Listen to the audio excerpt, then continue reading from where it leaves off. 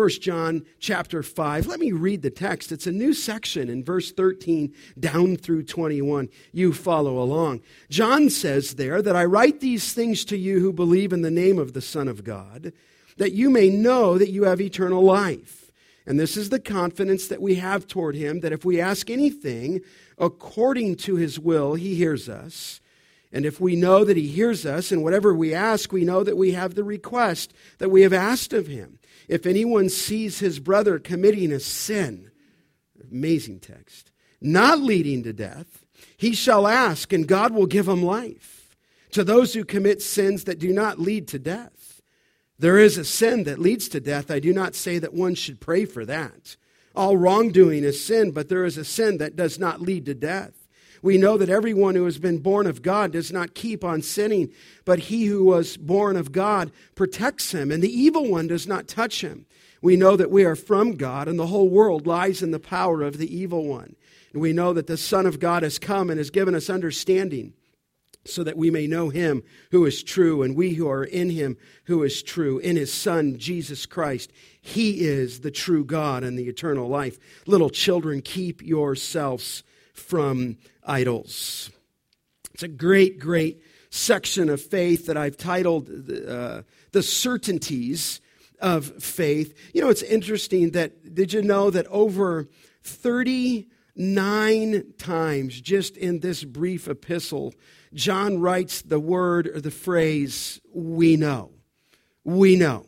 39 separate times. In fact, just in chapter 5 alone, he says it 7 times. And so he's writing to us because he wants us to know. And what he does here in this last paragraph is give a series of certainties that result from our faith in Jesus Christ. And each of these certainties is highlighted by the use of the word know. In fact, just glance again in verse 13 there at the second half of 13, that you may know that you have eternal life. Verse 15, and we know that he hears us. It says later in 15, we know that we have the request that we have asked of him. Glance down with your eyes in verse 18. We know that everyone who has been born of God does not keep on sinning. Verse 19, we know that we are from God. Verse 20, we know that the Son of God has come and has given us understanding that we may know him who is true. 7 different times right here he mentions that phrase. And so he writes, does John, that we might be certain about the truth of God, that we might be certain about the truth of his Son, that we might be certain regarding eternal life. But clearly we live in an uncertain world, do we not? We live in a very uncertain world. We think of the events this week in Boston at the Boston Marathon and the bomb, and it creates uncertainty. I did see a line on one of the news agencies that basically said after that second man was apprehended, we can be safe. And I thought for myself, well, maybe for a little while. I mean, our country is uncertain. It's so uncertain that we have insurance to mitigate against any kind of loss. We get car insurance, do we not? We have homeowners insurance for some of us. Some of you have fire insurance. Some of you have theft assurance. Some of you have appliance assurance. You have life insurance. You have farm assurance. All of those, are they not, are building something in the future against some kind of contingency. I mean, something could go wrong. I mean, how much do you pay for in terms of health insurance that you might not ever use, except if you had that one accident, you need to have it. Now, as you well know, we have marriage contract prenuptial agreements. I noticed this week on the news that one of the professional basketball players was finally divorced, Chris Humphreys, and I'm sure there's prenuptial agreements with all that kind of stuff. There's contingencies set against some loss in the future. I mean, I'd even ask you the question this morning, what are you really certain of? What are you really certain of? It was Ben Franklin who said many years ago, nothing is certain but death and taxes. That's true, isn't it? But the reality is the Bible and the Scripture is full of certainties. In fact, the epistle of 1 John is full of certainty. That's why he keeps saying, we know, we know, we know, we know. In fact, John concludes this wonderful epistle with the certainties of the Christian faith. And it is a fitting conclusion to the testimony of God and the result of eternal life that is bound up in Jesus Christ that we just saw a couple of weeks ago. Now, what he does here in 1 John, if you're taking notes, and sometimes I really hope you do, because I live with the reality that I may never get to this section again, especially that question in verse 16. If anyone sees a brother committing a sin not leading to death, he shall ask of God and give him life. But listen, if you see somebody committing a sin leading to death, don't even bother to pray. I mean, so listen, as you think of this section from 1 John chapter 5, verse 13 down through 21, John provides 5 certainties that result from our faith in Christ and actually build us up in the faith. And we'll pick at those and look at those in the next couple of weeks together, okay? But the first certainty that John wants us to know is this, is our assurance of eternal life. Our assurance of eternal life. And it's stated right there in verse 13. Look what it says. I write these things to you who believe in the name of the Son of God, that you may know you have eternal life. Stop there. I mean, John wrote this very epistle. You say, why did he write? He wrote it for this purpose, to give you confidence that you indeed are the possessors of eternal life. That's why he wrote the epistle.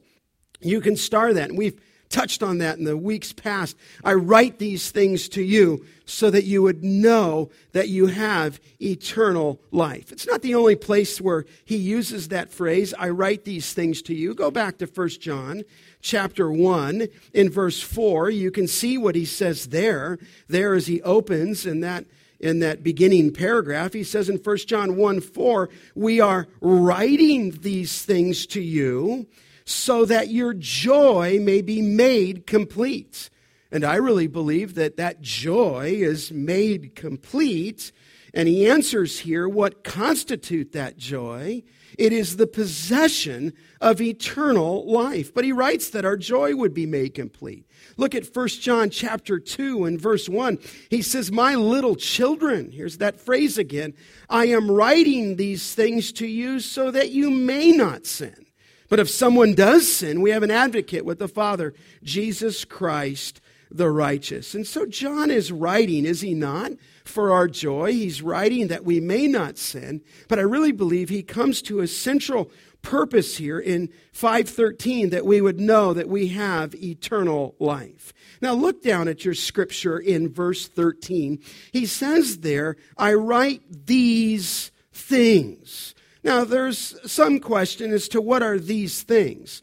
When he says, I write these things, is he just referring to what he just wrote in this paragraph? I think there's substance for that what he just wrote, namely regarding Christ, and what he wrote about God, and what he wrote about the Son of God, is the substance of these things. Or maybe you could say that these things contain all that he wrote. Maybe when he says in 1 John 5:13, I write these things, he's talking about his entire epistle. Now, there's other expressions of these things, and it just refers to the previous material. If you go back to 2:1, look there, you'll note there that these things, I think, just refers to what he had just written in 2:1. He says, "My little children, I am writing these things to you that you may not sin." And that was the things that he had just wrote in 1:5 through 10. He uses that expression another place. Look over at chapter 2 in verse 26. I think he's just referring to previous material. He says, "I write these things to you about those who are trying to deceive you." And he just spoke about the Antichrist. Okay? So John has just written regarding the testimony of his Son in verses 5, 6 through 12 to bolster our faith, to give us assurance. But I think really at the same time, that statement in verse 13 is a summary to the entire epistle, as well as an introduction to what will follow in 13:21. Now, one of the things that I find interesting here as we come to the close, do you remember when John, the same writer, wrote his gospel? He wrote his gospel, in essence, to unbelievers. You could tag that according to John 20:31, where it says that he wrote that we might believe in Christ. This epistle, same author, is different. He wrote for believers, not unbelievers, but for believers, that you might know, that you might have assurance of what you believe, and thus have eternal life. Now, the text is explicit. It's very explicit. You can't just believe, if you will, nilly-willy. You can't just believe everything. There's not many paths that lead to God. There's not many paths that give a relationship. The Bible speaks of one way, and that's an exclusive way through Christ. And you can see it's laid out here. Look at the text again. John says, "I write these things to you." Now watch what he says. "Who believe in the name of the Son of God." And so he's writing that we would know. He's writing to us who believe, but it's not a belief that's all over the place. It's a belief there in 13 in the name of the Son of God, who believe in the name of the Son of God. Look back at chapter 5, verse 5. He spoke of it there. "Who is the one who overcomes the world, except the one who believes that Jesus is the Son of God?" Look at verse 9 of chapter 5. "If we receive the testimony of men, the testimony of God is greater. For this is the testimony of God, that he has borne concerning his Son." Glance down at 5:11. "And this is the testimony that God gave us eternal life, and this life is in his," what?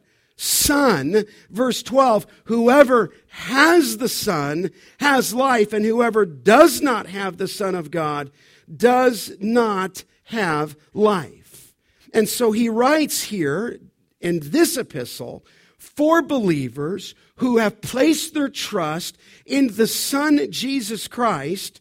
In fact, it says, do you remember just in John 1:12, where it says, "All who did receive him, who believe in his name, he gave the right to become the children of God." In fact, look back at 1 John chapter 3 in verse 23. It's there again mentioned. "This is the commandment, that we believe in the name of his Son, Jesus Christ." And so here is, then, as you turn back to 5:13, the purpose of that belief, that you may know, here it says, that you have eternal life. We were at baptism class this morning, and one of those in the class just said, "I never knew if my name was written in the book of life." And I'd ask you, is your name written in the book of life? And do you know that? Now listen, I've been doing this for a year with you in 1 John, but John writes that you would know that. You should not be unsure of that.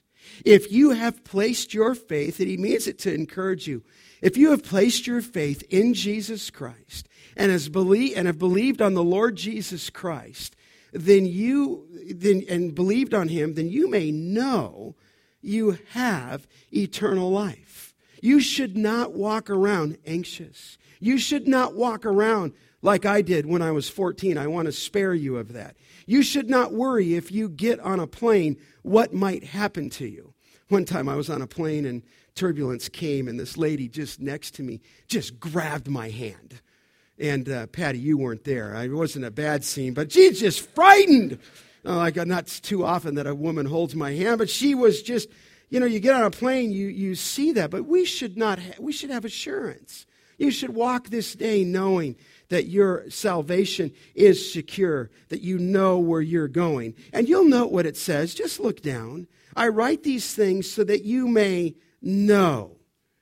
Listen, it's not that you may come to have assurance, but that you may have assurance even today.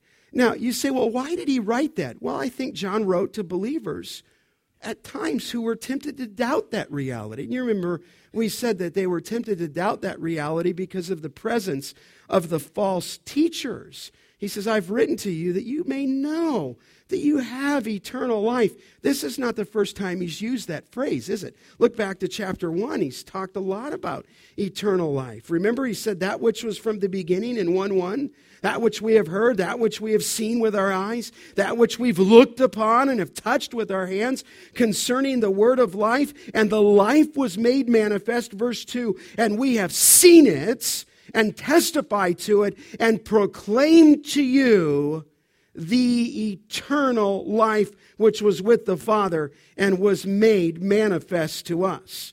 The purpose of this epistle is that you may know that you have it. Look over at chapter 2 and verse 25, where it says there, back up to 24, let what you have heard from the beginning abide in you. If what you have heard from the beginning abides in you, then you will abide in the Son and in the Father. Verse 25, and this is the promise that he made to us, eternal life. Look down at chapter 3 and verse 14. We know, just in a little bit of a different phrase, we know that we've passed out of death into life because we love the brothers. Whoever does not love abides in death. Everyone who hates his brother is a murderer, and you know that no murderer has eternal life abiding in him. But verse 14 says that we've passed out of death into life. Look over at chapter 5 again, verse 11. You just see that phrase. This is the testimony that God gave us eternal life, and that life is in his Son. Verse 12, whoever has the Son has what? Life. So this is the certainty of our salvation. I mean, how encouraging. And so I would just ask, do you know that reality? Do you know that if you died, where would you go? There can't be a greater question than that, is there? I mean, whether it's a bomb or whether it's cancer or an accident, all of us will stand before the Lord. And John here, so gracious to say, in an uncertain world, here's the first certainty, is our assurance of eternal life. Now, you remember, and I won't digress too far here, that throughout this entire epistle, John gave us the criteria by which we can test ourselves to be sure of eternal life. Remember that? We noted that some people who think they're going there aren't going there. But he's writing that we'd have confidence. And remember, he gave us a series of tests that we would know that. I just touch on them. He said, first, there's a doctrinal test. A doctrinal test. Do you affirm that God is light? Do you affirm that God is holy? Do you affirm that God sent his Son? And bound up in that doctrinal test is the fact that God the Father sent his only begotten Son to be a Savior. There's an affirmation of that doctrinal test, and he wants you to know that those are the people who have that assurance. But secondly, we noted that there's a moral test, right? That the people who could really know this at the end of the book are the people who obey God, are the people who love God. And we took time there. It doesn't mean that you're perfect. It simply means that the affections of your heart, the desires of your heart, we talked about this at baptism class today, is to honor the Lord. In fact, one man said in our class today, he goes, the difference between when I wasn't in Christ and now that I am in Christ is before I never used to be bothered by my sin. Now I notice I get tripped up at times, but I notice that I know that I shouldn't be there. And I know that I should have a different pattern in my life. So when you talk about the moral test, it's what somebody loves. In other words, we spent time to say you can't walk an aisle. You can't pray a prayer. You can't sign on a dotted line. You can't look back to when you were 4. You can't even look back to when you're at high school. You can't go back to when you went to the Young Life Camp or when you went to Hume Lake Camp and then think somehow 15 years later that counts. John says that doesn't count. John says if you really want to know that you're in the faith, then there's going to be a doctrinal test affirming the person and work of Jesus Christ. There's going to be a moral test. You're going to want to honor him. It's not that you're going to be bound up by do's and don'ts, but you're not going to love the lifestyle that you used to live. In fact, the lifestyle you used to live now will repulse you a little bit, right? I mean, Jeff Riesebos, I see you out there. Is that true? Is that not true of you, but it's just a true statement, isn't it? If you're in Christ, you don't want to do what you once did. In fact, you say, well, then you're just a good person. No, it's not a good person. He changes you from the inside out in the very nature of being born again. And so there was the doctrinal test, then the moral test. And then thirdly, so huge in John, just huge, was the relational test. Do you just love the people of God? Do you love the body of Christ? Do you want to be around the body of Christ? Do you want to find yourself in the local church and around other believers? That's the relational test, because you can't say you love God and not love one another. Those who truly love God, those who are truly born again, are those who love each other. And so remember, he gave us that criteria: doctrinal, moral, and even relational. And you remember, I think he's attacking this issue to encourage us, because I think there were some people who departed from the faith. Remember, they went out from us, 2:19. They were not really of us. If they were of us, they would not have left us, but they left us that it might be proven that they're not really of us. And remember, these are the people who claimed special stuff. I don't know a way to say it. There's a lot of people today who claim even special revelation. And that's what the Gnostics built their system on. They built their system on that God has spoken to me. God talks with me, kind of outside the Scripture. And so there were people that claimed special revelation. They claimed special knowledge. And I think some of the people who got left within the church wondered, hey, am I really the real deal? Am I really a believer? And what John does is he wants to write to us that we're the ones who actually know God, that we're the ones who live in obedience to his commands. We're the ones who love one another. We're the authentic ones, is what John is saying. Now look down again at the text there in 5:13. It says that you may know you have eternal life. And just a little footnote, as most of the stuff in 1 John, that's in the present tense. In other words, you're not waiting for it.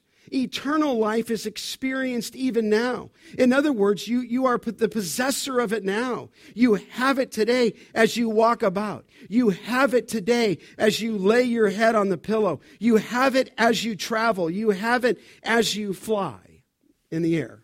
Okay? You say, well, what is it? We've touched on it. What is eternal life? Well, I don't know. There's a lot I could say, but it is to live forever with God in heaven. There's more that could be said. It's union with Christ. It's relationship with Christ. But it is to live forever in heaven with God. And you are assured of that. That life is in us now, and one day it comes in a much fuller expression. And remember that we've stated all along that eternal life is not only the duration of life, forever and ever, but it is a relationship with the Son of God that we experience now. And so here's the first certainty. It's the assurance of eternal life. Now, as a result of that assurance of eternal life, we can, here's his text, here's where he's going, have confidence and boldness before God in prayer. That's the transition here. So look at the text, and here's that second certainty. It's our approach to God in prayer. So the first certainty is this, our assurance of eternal life. I could tell you that I have that assurance. I hope you have that assurance. But there's a second certainty, and it's our approach to God in prayer. our approach to God in prayer. And it's bound up in verses 14 through 17. Now, it says there, look at 14, and he links it there. He's still saying that here's something we could know. And this is the confidence that we have toward him, that if we ask anything according to his will, he, what? He hears us. He's just giving us another certainty. Be assured of your salvation, and here, be assured of your approach to God in prayer. So in addition to eternal life, we have confidence before God in prayer. Now you say, how can I understand this section that runs down through 17? He provides 4 key points to approach God in prayer, okay? So it's little subpoints here, 4 key points. First, if you're keeping notes, letter A is confidence in prayer. I mean, you can see it. Look at the text again in verse 14. This is the confidence that we have toward him. Now, confidence is like the ideal of to come boldly. It's to come freely is the thought. It actually means to speak freely is what the word means. It's not the first time that we've seen this word. In fact, John uses it when he says of you that you can have confidence in the day of judgment. You don't have to be afraid. Do you remember that? Look back at 1 John chapter 2, verse 28. Here it's in relation to judgment, the judgment day. He says, and now little children, abide in him, so that when he appears in 2:28, or comes again, we may have what? Confidence, the freedom, the boldness is what it means, and not shrink away from him at shame in his coming. So he doesn't want us to think of the second coming and be thinking we're going to shrink. He wants us to have confidence in light of that day. Look over at chapter 4 in verse 17. Remember there it was used again as the judgment day, but this love is perfected with us. And in 4:17, so that we may have confidence, same Greek word, for the day of judgment, because as he is, so also we are in this world. But as he uses the word here, rather than just confidence and boldness and freedom of speech, here he's linking it to prayer. He says you not only have the assurance, that certainty, but you can approach God in prayer in confidence. Now, that's not the first time he said it here. Look back in 3:21. He mentions it there. He says, beloved, if your heart does not condemn us, here it is in 3:21, we have confidence before God, and whatever we ask, we receive of him. And here it is, because we keep his commandments and do what pleases him. Now look at the text specifically in 1 John 5:14. And I love this little phrase. It says, this is the confidence we have, it says, toward him. In other words, before him. Literally, this is the confidence we have in his presence, is the thought. I mean, what a relationship we enjoy. This access is present joy even today. So really what John is saying here is we can come boldly to the throne of God. And that you can do because of your relationship to Christ. You can boldly approach God in prayer. It's the confidence we possess before God in prayer. Okay? So there's the confidence in prayer. But secondly, would you note the condition in prayer? The condition in prayer. There's a condition. This is important. It says, if we ask, what does it say? Anything according to his will, he hears us. Now, it says there, if we ask anything according to his will, but you'll note before it says that, it says if we ask anything. And the word anything there is put in the emphatic, we call it the emphatic position, calling attention to the limitless realities of what we may bring before God in prayer. But our prayer is conditioned by praying according to his what? His will. Now, I'm just being honest with you what the Bible says. I mean, some of you want to say, listen, we can pray about anything. Yeah, you can. You can pray about anything. You can be confident that he's going to hear you. But whenever we read and study the Bible, there's a condition in prayer. And some people might not even like that I say that there's a condition in prayer, but there is a condition in prayer so as to not be confusing. You say, well, what's the condition? Look again, you see it in verse 14. If we ask anything, and here's the condition, according to his what? Will. In other words, when you come before God, it is not about you. It is not about your kingdom. It is not about your wants. We are to pray, his kingdom come, his what? Will be done. Matthew, I think it's 6:10 in the Lord's Prayer. Listen, when we come to God, we do not impose our will on God or even bend our will to his. The thought, no, I suppose you could bend it. And we're not to bend our will to his will and his kingdom, but in prayer, that's what I meant to say. We are to bend it. We are to align our will to his. We're not to impose ours on his. You know, there's other passages that talks about conditions for prayer. You say there are? Yeah, we could be here for a series, and I won't do that to you. But if you just turn back one page or look at 3:22, here's a condition. It says, and whatever we ask, we receive from him, but it doesn't end there, does it? Because we keep his what? Commandments and do what pleases him. So there's there what I call a qualifier. So here is the confidence in prayer, but there's a condition in prayer. But again, prayer is aligning our will to God's. Our prayer should be, God, your will be done. God, your will be done for my job. It's a little different than we think sometimes. Your will be done for my household. Your will be done for my children. Your will be done for my life. Your will be done for my trial. Your will be done for my health. Your will be done for this church. And I do say the church because it's God's church, is it not? But some might think it's their church and what they would like to do. Now, this condition is placed on prayer, is cited in many other texts as well. You say, well, show me. Okay, look over to the Gospel of John. Just trying to be exhaustive with you here in this sense. In John 14, certainly, you have this limitless effect, if you will, as you read it, but then you think, oh, no, there it is, like in John 14:13. Whatever you ask in my, what? Name. There's a condition. You can ask, but when you ask, you ought to ask in his name. And then it says, comma, I will do it, that the Father may be glorified in the Son. If you ask anything, underline this, in my, what? Name, I will do it. This is the prayer that I read in the Scripture. So when you get to certain people in a certain type of Christianity, and they get into the name it and the claim it, that he wants you happy, healthy, and wealthy, I don't buy it.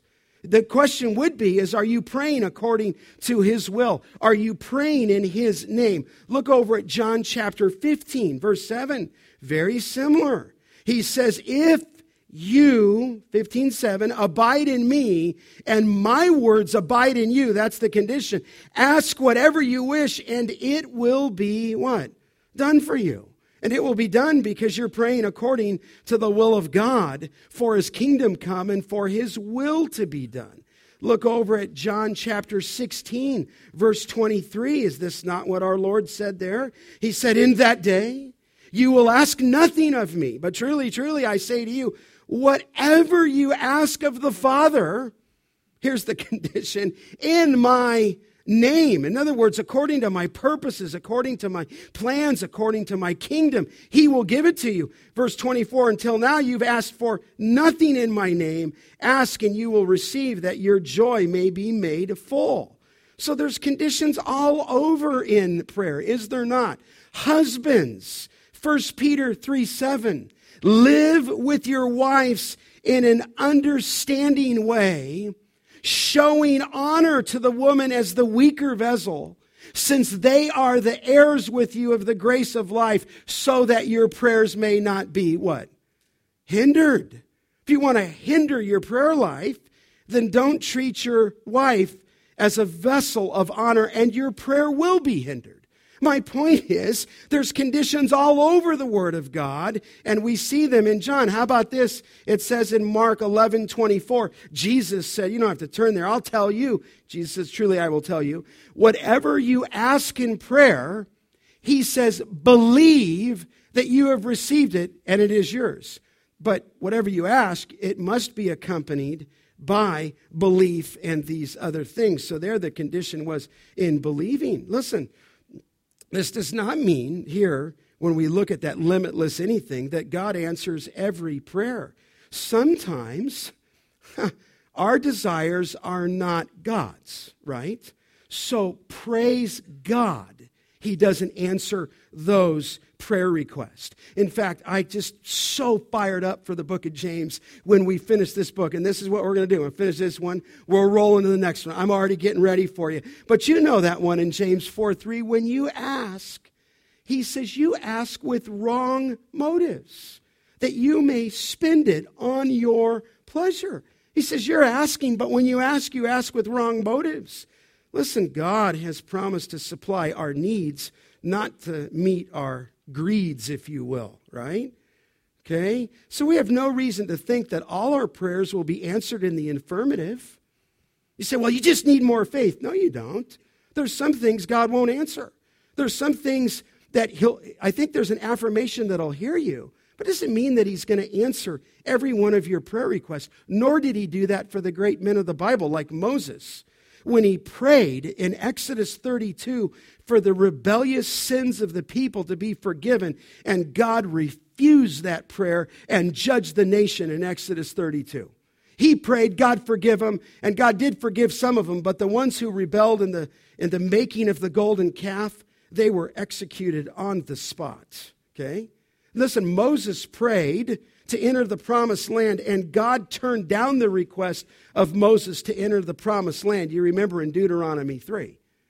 So just because you pray doesn't mean that God is going to become a genie to make what you want work. This is how, and you say, well, Scott, why are you teaching? Because this is how people get messed up.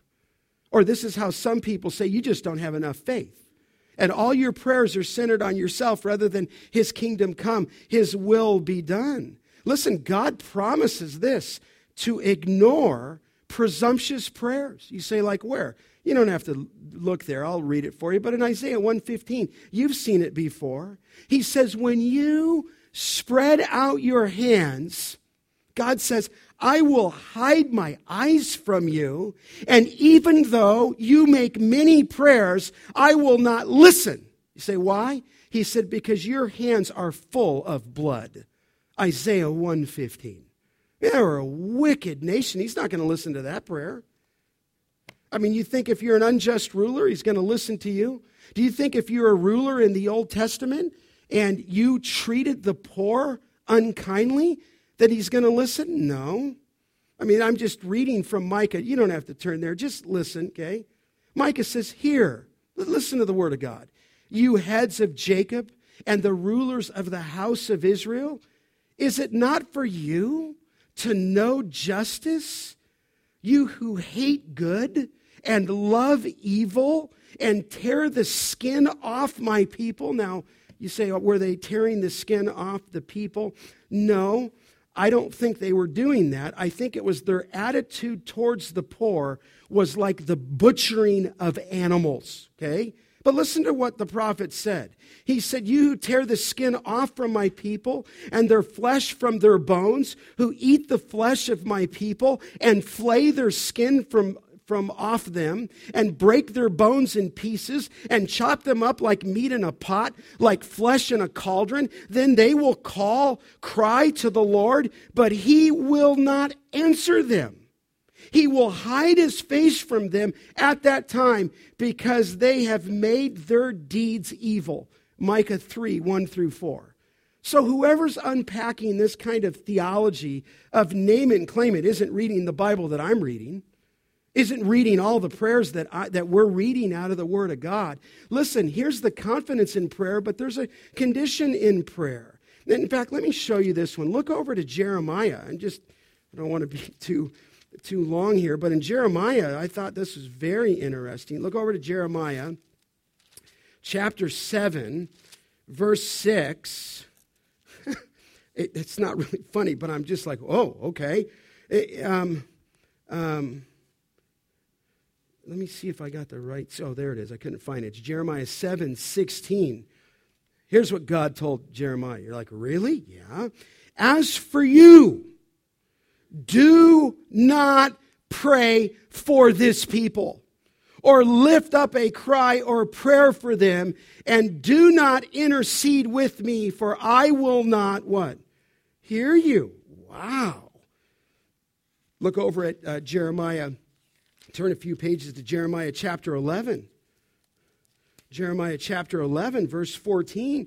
He says, therefore, he says it again in 11:14, do not pray for this people or lift up a cry or pray on their behalf, for I will not listen when they call to me in the time of trouble. Wow. He says it again. Look over at chapter 14, verse 11. He says it there. And he just basically said in chapter 14, in verse 11, the Lord said to me, do not pray for the welfare of this people. Though they fast, I will not hear their cry. Though they offer burnt offerings and grain offering, I will not accept them, but I will consume them by the sword, by famine, and by pestilence. Obviously, because they were so disobedient to the Lord, were they not? So for people today who just think they can, I don't know if you meet people like that, or maybe it's just all we do is pray about ourselves sometimes. When you get to the Lord's Prayer, it's thy kingdom come, thy will be done on earth as it is in heaven. Our Father who art where? In heaven. The first three petitions are vertical. The second three are horizontal as they relate to us, and maybe it'd be helpful if we remembered as we pray to pray according to his will. I'm just thinking of those two guys. Remember them? In Mark chapter 10, James and John, they said, teacher, this is the modern paraphrasing, we want you to do whatever we would what? Ask of you. I think some people would like God just to be a little genie, just bring them out, rub them, get them, out comes the request and what you need. He said, do whatever we want. It's a loaded question. And Jesus said to them, what do you want me to do for you? And he said to them, I want you to grant to us to sit one on your right and one on your left in glory. And Jesus said to them, you do not know what you're asking. Are you able to drink the cup which I drink, or be baptized with the baptism with which I am baptized? In other words, his death. And they said to him, we are able. And Jesus said to them, the cup that I drink, you will drink. Oh, you will die.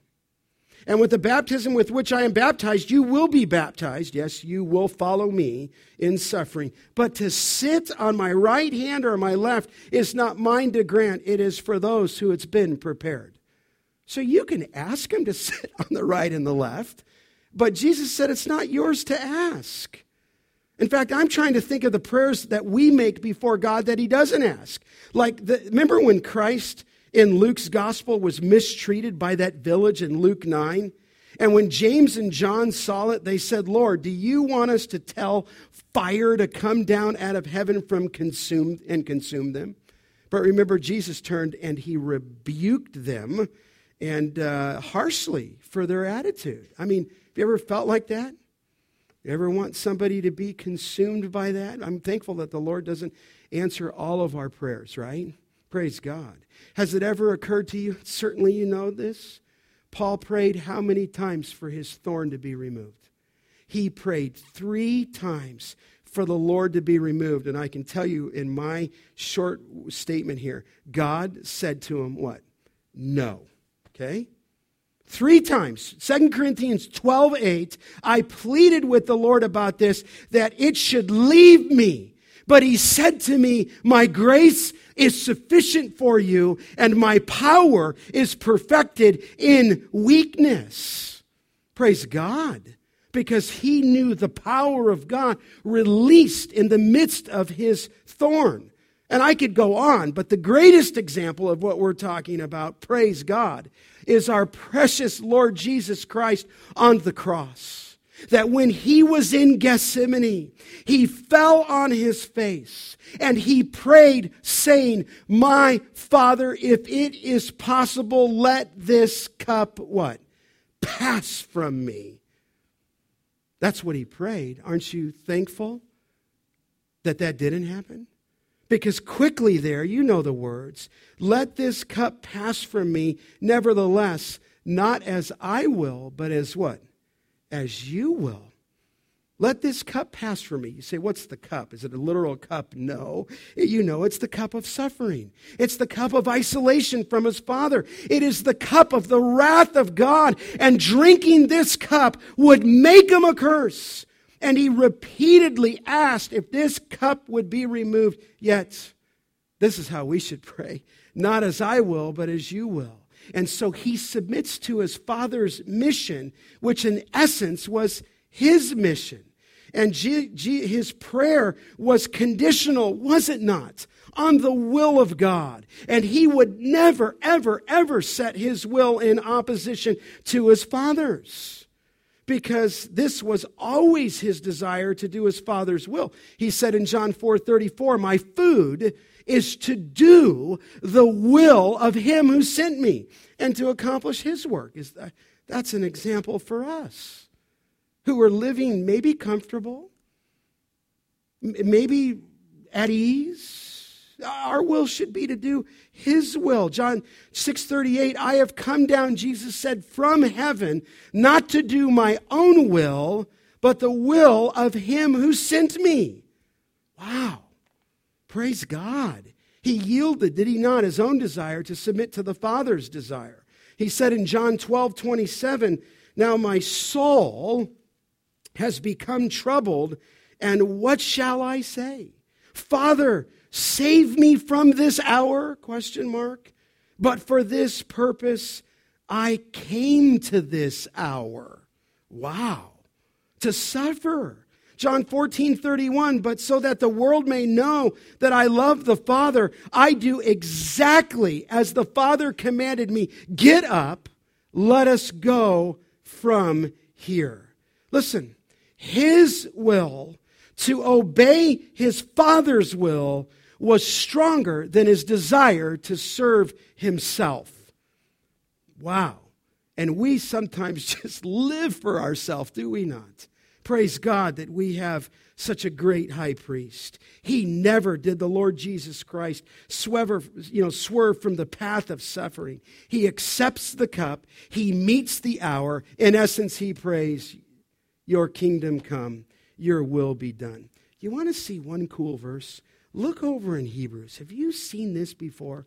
Hebrews. I love this statement, and I'm illustrating Christ. I love this. Hebrews 5:7, where it says there, incredible, and I really believe the scene obviously is the Garden of Gethsemane, but it says there in Hebrews 5:7, "In the days of his flesh," and he's living, "Jesus offered up prayers and supplications with loud cries and tears to him who was able to save him from death." And I love that. "He was heard because of his reverence." Oh, listen, he was there in Gethsemane, offering up loud cries, loud tears to him who was able to save him from death. But praise God that he did not get off the path that his Father had given to him. So here, prayer is not a device for imposing our will upon God, but subordinating our will to his. Maybe it's enough to just ask you, have you done that as a believer right now? You may be in the midst of a trial. You may have had the carpet yanked out from you in the last year. And you know what? It might not even be you that did it. It could be somebody else who did it. But listen, as the Lord is working with you, your goal is to get your will underneath his will and to pray, "Thy kingdom come, thy will be done. Lord, make me and allow me to be useful to your purposes in an imperfect world." Listen, you've not arrived in heaven yet, have you? And either have I. So just rest assured there's something wrong with everything, right? Everything, something's wrong. Now, it doesn't mean that we don't have joy, but I'm just trying to help you get underneath his will. We're not in heaven. It awaits us. So here's the confidence in prayer. Here's the condition for prayer. And let me just finish here with the confirmation in prayer. Now, you'll note there, as you go back to 1 John, and I'm almost done here, he just says, but I don't want to miss this either. If we ask anything according to his will, he what? He hears us. Doesn't mean that he'll answer the way that we would sometimes answer, but it says that he hears us, and it's such an encouragement to pray that the eyes of the Lord are toward the righteous, and his ears are towards their cry. Psalm 34:15. When the righteous cry for help, the Lord hears, and he delivers them out of all of their troubles. So listen, as I give you the condition, don't forget the confirmation that he hears us. I think at Jeremiah 9:31, when it says, we know that God does not listen to sinners, but if anyone is a worshiper of God and does his will, God listens to him. In fact, look what the text says in verse 15. And if we know that he hears us in whatever we ask, we know that we have the request that we've asked of him. Because God hears our prayers, we could be confident that God will respond to our petition. Oh, it may be revealed in a different way or time than we thought, but it will be granted. And the confidence here is that he hears us. Not that he'll answer every prayer, but it must be unpacked in light of that condition according to his will. You know, have you ever read about George Mueller? How many of you ever read about that guy? What a great man. This is why I read biographies. I just read Luther last week. Not a big one, a little one. But I read Mueller as a young kid, and he began quoting from one of his sermons in Matthew 7, ask and it shall be given to you, seek and you shall find, knock and it shall be opened to you. For everyone who asks receives. And he outlined, did Mueller in that sermon, a number of his conditions upon which successful prayer depends. He said, first, our petitions, as we're saying, must be according to God's will. Secondly, we must not ask on account of our own goodness or merit, but in the name of Jesus Christ. Mueller was careful to remind his congregation, however, that as he often did, of Psalm 66 that says, if I regard iniquity in my heart, the Lord will not what? Hear me. So there's another condition. And but he talked about faith, and he did this. But I love what he said here. I'm skipping ahead. But he said, quote, Mueller, I have found invariably in 54 years which I have been a believer, that if I only believed that I was sure to get in God's time the thing I asked for, he said, I would especially lay this on your heart as you exercise faith in the power and willingness of God to answer your request. We must believe that God is able and that he's willing.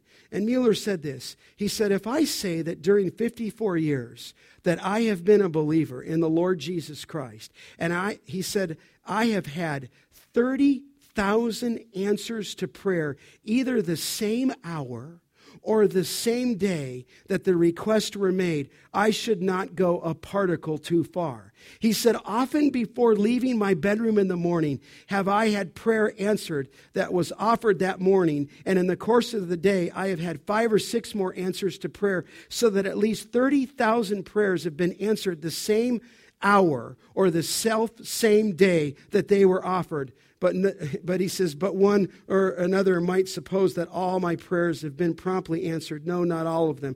Sometimes I have had to wait weeks, months, years, and sometimes many years. I don't know if I've told you, he prayed for 5 friends. Did I tell you that? He prayed for 5 friends to come to Christ, and the 5th one came to Christ after George Mueller died. He prayed faithfully for him for 59 years of his life. So listen, this is a man of prayer, and you have to have the assurance. Listen, if you pray in his name and pray in his will, he's going to hear you. And then this is one of my favorite stories. You ever hear this one? He said the story is told, and it was a captain of a ship on which George Mueller was traveling. He said, did the captain, we had Mueller on board, and I had been on the bridge for 24 hours and never left it. And George Mueller came to me and he said, Captain, he said, I've come to tell you that I must be in Quebec on Saturday afternoon. The captain said, that's impossible, Mueller. Then Mueller said, very well, if your ship cannot take me, God will take me some other way. I have never broken a speaking engagement in 57 years. Let us go down to the chart room and pray. The captain said that he's writing, I looked at the man of God and I thought to myself, what lunatic asylum can that man have come from? For I have never heard of such thing as this. Mr. Mueller, the captain said to him, do you know how dense the fog is? No, he replied. Mueller said, my eye is not on the density of the fog, but on the living God who controls every circumstance of my life. And the captain said that he knelt down and he prayed one of the simplest prayers. And when he had finished, I was going to pray, but he put his hand on his shoulder and he told me not to pray. Ugh, you're right? And Mueller said, as you do not believe he will answer, and I believe he has, there is no need whatsoever for you to pray about it. Captain, I have known my Lord, he said, for 57 years, and there has never been a single day when I have failed to get an audience with the king. Get up, Captain, and open the door, and you will find that the fog is gone. I got up, and the fog was indeed gone. And on that Saturday afternoon, Mueller kept his engagement. There's a man who prayed. And he prayed according to the will of God, and you could just, the answers that he had to prayer were incredible. But listen, he writes for the certainty of your salvation, and he writes for the certainty of your approach to God, that he will hear you. Amen?